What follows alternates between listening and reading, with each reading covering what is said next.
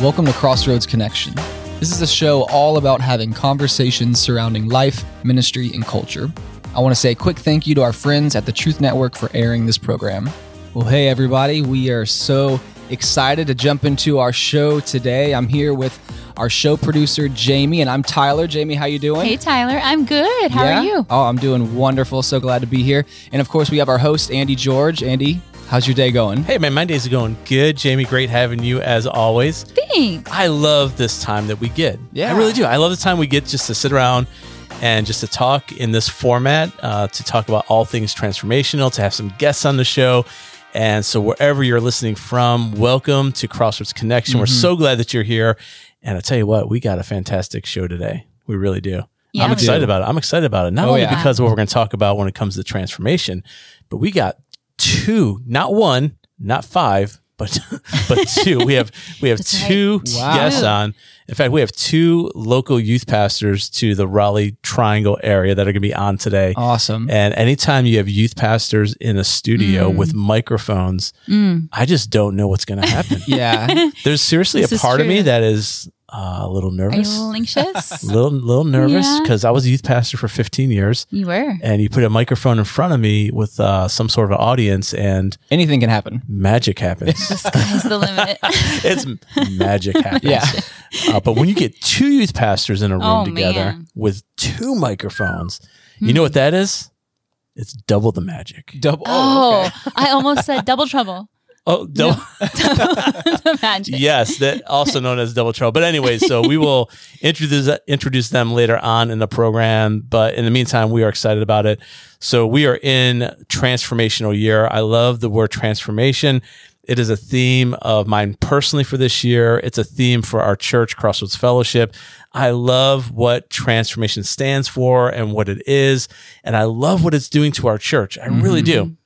And what I mean by that is starting January 1st, we began a year-long through the Bible plan for Crossroads Fellowship. And I am in love with it. I love seeing what's happening and I love the responses that I'm getting from our people.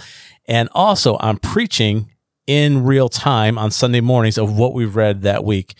So if you're listening right now, you can go to crossroads.org/2020 for more information. It has the Bible reading plan. It has a link where relying on the Bible app. We're using the canonical plan on the Bible app, which just means we're going from Genesis all the way through Revelation. And I'm excited. I feel myself being transformed by the Word of God. I really do. I see that happening. When I read it, in fact, even reading through the things that people are afraid to read through, like the book of Leviticus, reading through that book, I actually kind of enjoyed it. Now, I didn't necessarily enjoy chapters and chapters of different laws and different things that are happening, but you really do pick up some amazing concepts and amazing realities of God's love for us. And here's what I love about this whole transformation, starting from Genesis all the way through. What you see is the redemptive work of God in everything. And I see myself in the story.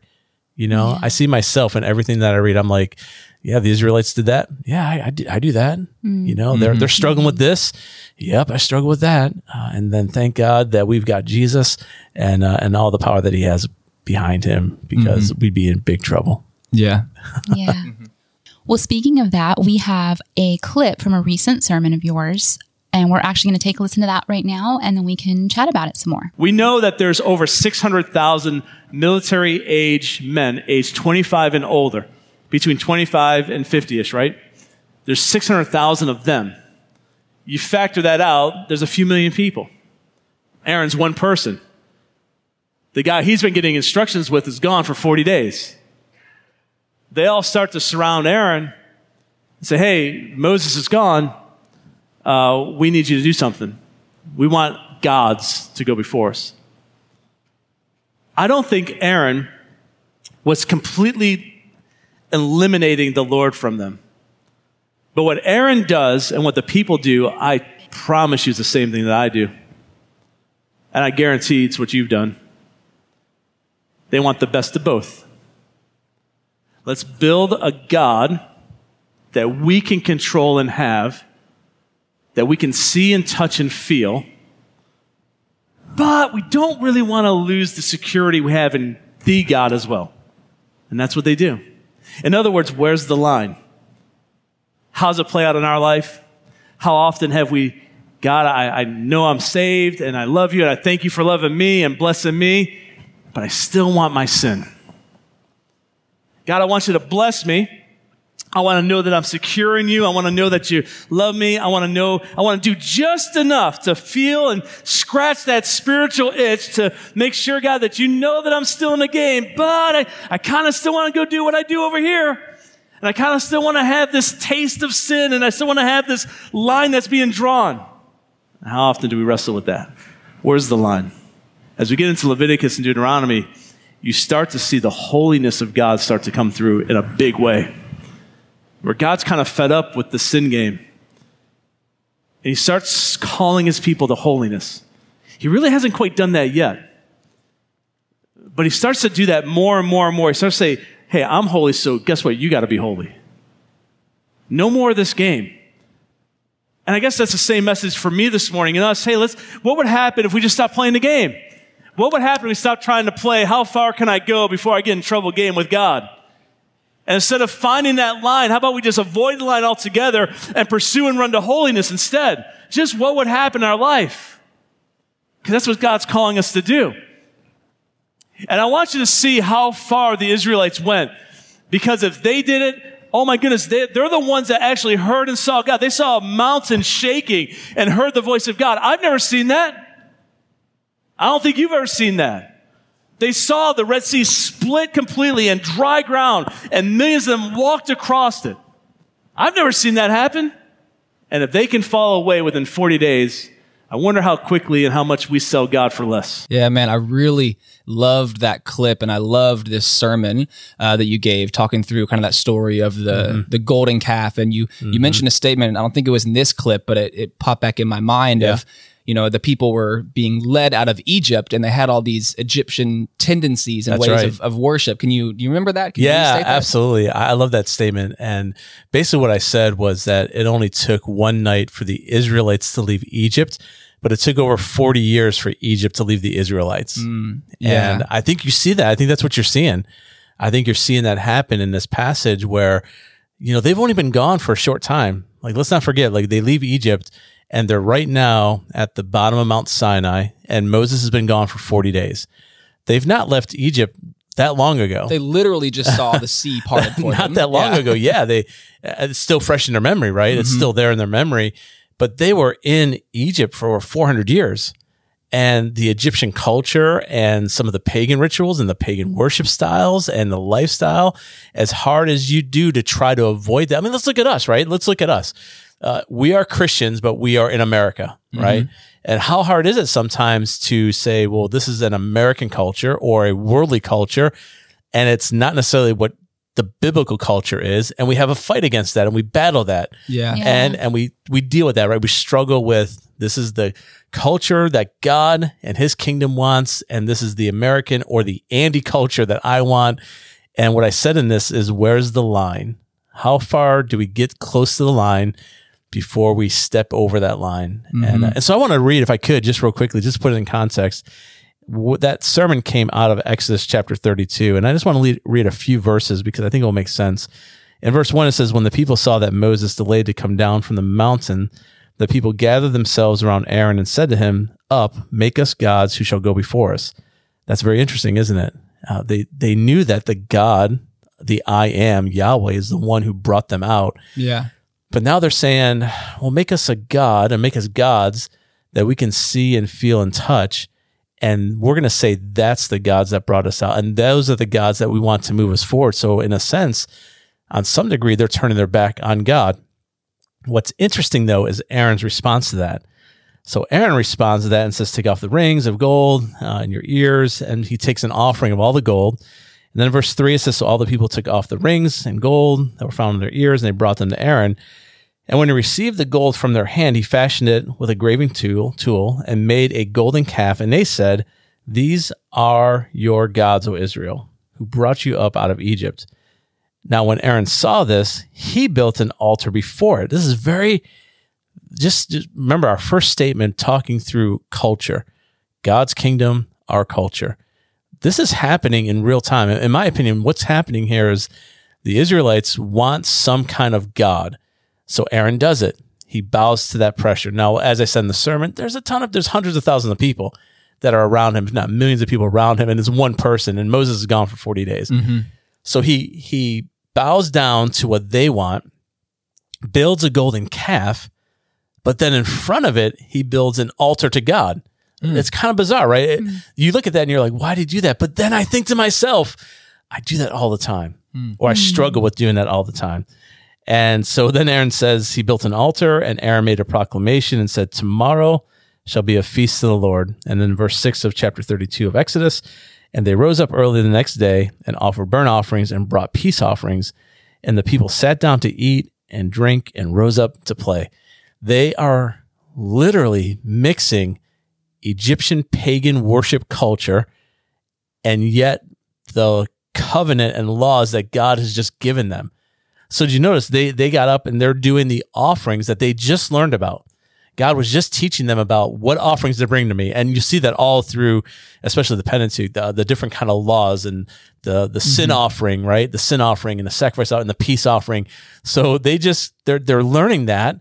So they're, on one hand, they are implementing things that God told them to do, but they're doing it in a pagan format way. And I just can't help but think, that's me. Yeah. And that's us. And if we're not careful, what we do is we want God and all that he has to give us, but I still want to have my fun. Does that make sense? Yeah. It does. Yeah. I've absolutely loved this journey we've been on, and, going through the Bible and preaching through all these different stories, because this is probably maybe a story I haven't heard a sermon on in a long time. So I've been really thankful we're doing this as a church. Absolutely. And honestly, I hope that helps somebody out there listening right now. There might be somebody out there listening and you're struggling with that. You're struggling with, on Sundays, I'm a Christian, and Monday through Saturday, I'm kind of getting as close to the line as I can. Or, you know what I mean? Yeah. Or I pray to God only when I need him, but then I'm praying to all my other idols. And that's a whole nother concept, right? That was part of the sermon. We were talking about idols and dead idols, and how often do we put our trust in something other than the God of the universe? And that's what we see the Israelites doing. We do that. And the way to not do that is honestly to do what Moses did. The reason why Moses went up to the mountain is because the Israelites didn't want to go up there. And they said, hey, Moses, you go. We're going to stay here. You go. So the answer for us is to keep getting as close to God as possible. And I cannot wait. And so once again, I hope that helps you in your journey. And so, hey, listen, we're going to continue in this show, in this program. In just a few minutes, we've got two incredible youth pastors that are going to be here. And we are going to be talking about youth ministry and youth culture and an incredible event that's coming to the Triangle area. So we cannot wait to talk to these two guys. But before then, here's a quick word from our sponsor. Perhaps you've asked yourself this question: are you running the business, or is the business running you? How might your teams grow if your teams were driving the business forward instead of you? You are sitting on a wealth of untapped opportunity. It takes courage to learn how to create a culture where your people are truly empowered to own their seats. My name's Cheryl Scanlon, business and executive coach. Working together, we'll go straight to your core challenges to sort through competing demands and realign to your highest priorities for measurable results. Visit C3advantage.net. That's C3advantage.net. Well, hey, everybody, welcome back. And as I said, we are so excited about two of our guests that we have. And before we were talking about, I was a youth pastor for 15 years. And anytime you give a youth pastor a microphone, let alone two youth pastors a microphone, awesome things can happen. And it's a dangerous thing. It's a dangerous time for us, but it's also very exciting. I'm a little nervous. As I'm looking over here at Mark, I'm a little nervous about what you may say. I was told not to say anything, so I was going to go with yes, that. Well done. I already missed well played. Well played. You already forgot that rule. So we are here with two local youth pastors, and we have Caleb from Journey Church. How you doing, Caleb? Doing well. How are you? Excellent. Thanks for having me. Doing great. How long have you been at Journey Church? So this year will be September will be 6 years. Wonderful. Yeah. Excellent. And what's your actual role over there? See, I was originally hired as a middle school pastor back in 2014. And then in December of last year, 2018, I guess a couple years, I shift to oversee both middle and high. So that's my current position. Excellent. Now. Yeah. Wonderful. And Mark, you are at Crossroads Fellowship. I am. And how long have you been part of Crossroads? Part of Crossroads probably 15, 16 years, but on staff is 8. Yeah, Mark was one of my youth volunteers. You are my disciple. Mark is a disciple of Andy. No. Yeah, Mark was he was one of our adult volunteers, an amazing adult volunteer, and we're so blessed that you're now on. So you actually helped me launched the Wake Forest campus. I did. Thanks for bringing it up. That was fun. Yeah, it was a great time. We had a good journey there. And now, so how long have you been actually on staff though with us? For 8 years. 8 years on staff. Excellent. So guys, we just got done talking through a little bit of cultural stuff out of Exodus 32. We're in this year of transformation. We're reading through the Bible. And I can't help but think that out of anybody on a church staff, the two of you probably deal with this in real time more than probably anybody else when you work with students. And here's kind of the question I have for you, just to roll into before we're going to talk about this amazing event called United coming up in March. But one of the things that I know you deal with is culture. And as we were talking about Exodus 32, we're talking about how the Israelites wanted to build a golden calf, and yet they still wanted to worship God at the same time. It was kind of like right there. So Aaron built this golden calf, then he built an altar, and they got up and they were still doing some of the things that God told them to do at the same time of worshiping this pagan idol. So there's a cultural battle. How far is the line? And the struggle between, I want to do what God and God's kingdom says, but I also am pulled to culture and American culture, obviously for us. How do you see that happening with students in real time? I know you deal with that regularly. Yeah, no, I think one of the biggest things I've seen in student ministry is just a separation of church world and school world. It's almost like you have a group of friends at church, you have a group of friends at school, and they really don't intersect. And I think, one of the things, the task that I try to do is for our students is to inspire, empower, equip them to see their calling as a disciple. Like, it's not just at church on a Sunday, or whatever environment, you create for your student. It's a lifestyle. Like, you being a follower of Jesus surpasses the church campus. You're taking Jesus with you 24/7. I think that's the biggest hiccup that I've seen students they disconnect church and school. And they think they're separate instead of just a life following Jesus. Absolutely. Mark, what about you? What do you see out there? Well, school is definitely their world. It's the culture that they're in. More days out of the week and more hours out of the week than they are with us in church. And so for them, the pressure to conform, the pressure to fit in, I mean, typical stuff you've heard all your life in terms of like school and the pressure, social pressure, but so much of that dictates how they operate and how they respond to whatever challenges there are in life. And their first response isn't necessarily, how am I pleasing God in this? How am I modeling Christ in this? But it's more or less, what are my friends going to think about this in school if I do this or that? Their immediate response is their school world, not necessarily their world in terms of when it comes to their faith. And so that's to me, it's always a battle. Like Caleb was saying, it's two different worlds that shouldn't be divided or separated, but they seem to be. Absolutely. And Jamie, you're a mom of two boys. I am. So what do you see from them, and how old are your boys? So I have a 10-year-old and a 13, almost 14-year-old. So what do you see being the biggest pull on them, in I guess the world or school or media? Is there anything you're seeing that you're kind of watching going, oh boy, that's a trap there or danger there that you have? I feel like my 13-year-old, we're just starting the last year into all of that. He's actually been a pretty sheltered, innocent child, but YouTube. He wants to be, has a YouTube channel, and that was we went back, we had to pray about that. He wanted to be a YouTuber, and we reluctantly gave into that because it was so important to him with a lot of boundaries, but it scares me daily. Because of the content that's out there. Yeah. And even the commenting that he could receive, it's kind of this daily fear for me of just knowing he's out there, but that was really important to him. Yeah, they're getting hit from everywhere, and so are we're all getting hit from all different angles on different social media. So as youth pastors, you all are part of a network of other youth pastors, and I believe that you have an event coming up that there is no one event that solves all issues, but there's an event coming up that's literally called United, that I think you guys are taking a big old dent into fighting back on some of this cultural stuff. So let's talk about United. It's coming up, and it's going to be on March 6th and 7th, but tell us what it is and why are we doing it, and who's involved, and just give us all the goods on that event, because I think it's an amazing event. And if you're listening right now, you're listening to this before the March event, and so we're also going to let them know how they can actually be part of it somehow. Yeah, well, really, United started, we're in our 6th year now. And we started out of conversations like where we noticed all these different youth pastors and student pastors in their other churches doing their own sort of discipleship now sort of weekends and retreat weekends. And we just started asking the question, why are we not doing this together? The resources, you're good at this. You have great resources here. Why don't we bring this together? If we're really trying to impact not just our churches, but our community and the counties around us, Wake County, what are we not doing together? So you're saying that people were doing their own kind of separate DNOWs, and some of you guys nothing wrong with that. Why don't we all just get together? Yeah, nothing wrong with that. But we're stronger together, right? I mean, we got better resources. And, very true. And we found that when we first launched it, we launched it in like 3 month span from concept to actually enacting it. And it was actually fantastic seeing this idea that we had just blossom. And then, but from there, we've created so many different avenues to do this the right way.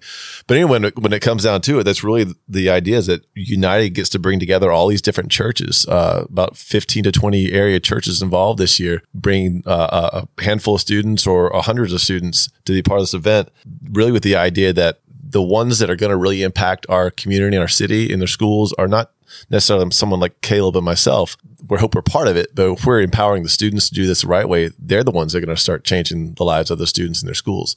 And so that's really where the idea of it all comes from. We want to empower them. The mission is to really empower these students and also ministry leaders to impact their community and schools. That's excellent. And I can only imagine how beneficial it is for a student to realize that they're not alone or one of just a few that go to a school from a certain church.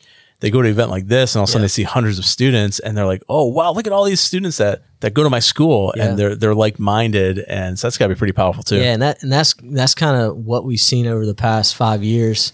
Why it's so important. Wake County, there's 160,000 middle school and high school students. Wow. So I grew up in a small town of 50,000. Yeah. So that triples just middle school and high school students. Yeah. And one of my volunteers is actually a teacher at a local high school. And she puts out a survey at the beginning of the year to get some contact information. She's a band and chorus director, but she'll put religious affiliation just to kind of gauge songs she wants to choose to honor the students. And of the 200 students that took the survey at a Wake County public school, 20 put a religious affiliation or church. Yeah. So that's 12%. Yep.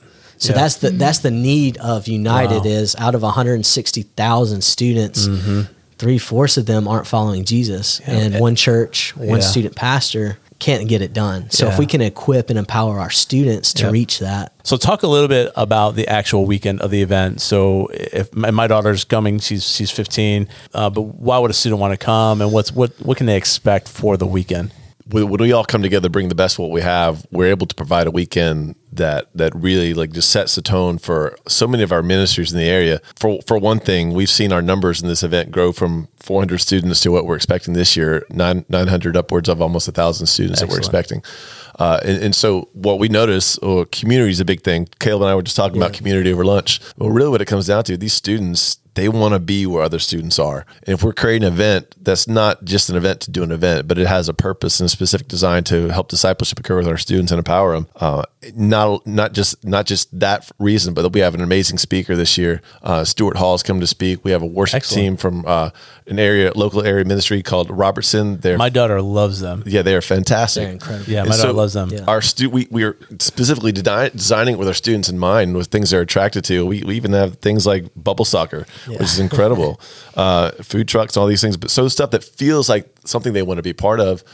But that's some of those things are attractional, some things are deep, but really we want to take them on a journey in terms of really furthering their relationship with Jesus, so that they see their school when they go back to it on Monday, and maybe they saw a student at United and like, wow, wait a second, you're in my math class. I didn't even realize you were a Christian. What are you doing here? Well, I didn't realize you were either. And then they go back. It goes back to that cultural thing of being influenced and not saying anything, you know, and then also they get that boldness to start doing stuff. Yeah, so that idea of community comes back right there. They go back to school on that Monday realizing, this isn't that hard. When I have you, I have you, I have you. Yeah, right. You might be at a different church, but this is our school. You know? Yeah. And I give you a perfect example of that. 2 years ago, we try to partner with the churches coming and interview students that are doing stuff in their schools already. Oh, excellent. And so 2 years ago, we had a high school senior start an anti-bullying club at Millbrook High. Nice. And so we captured a 1.5-minute video of him sharing about it.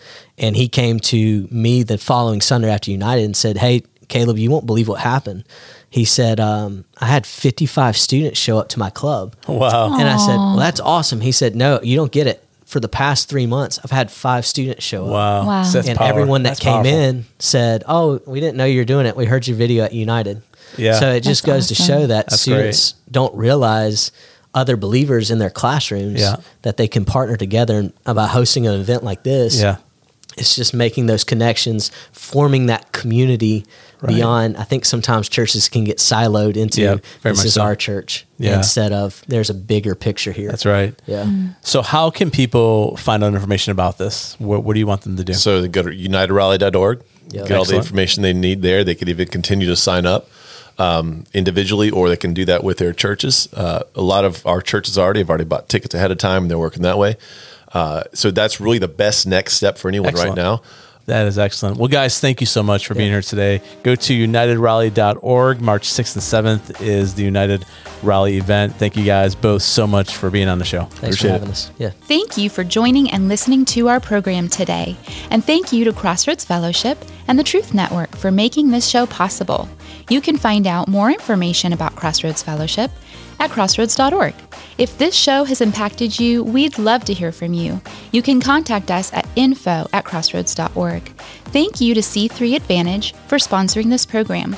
We look forward to having you join us on the next show. Your success as a leader hinges upon buy-in from your teams, clear and consistent communication from you, and strategic delegation. My name's Cheryl Scanlon. C3 Advantage helps you steward your most valuable resource well, improve retention, grow employee engagement, and generate higher team and individual ownership. The success of your organization begins with you and depends on your team. Go deeper as a leader and watch your organization go further. Visit c3advantage.net. That's C3advantage.net.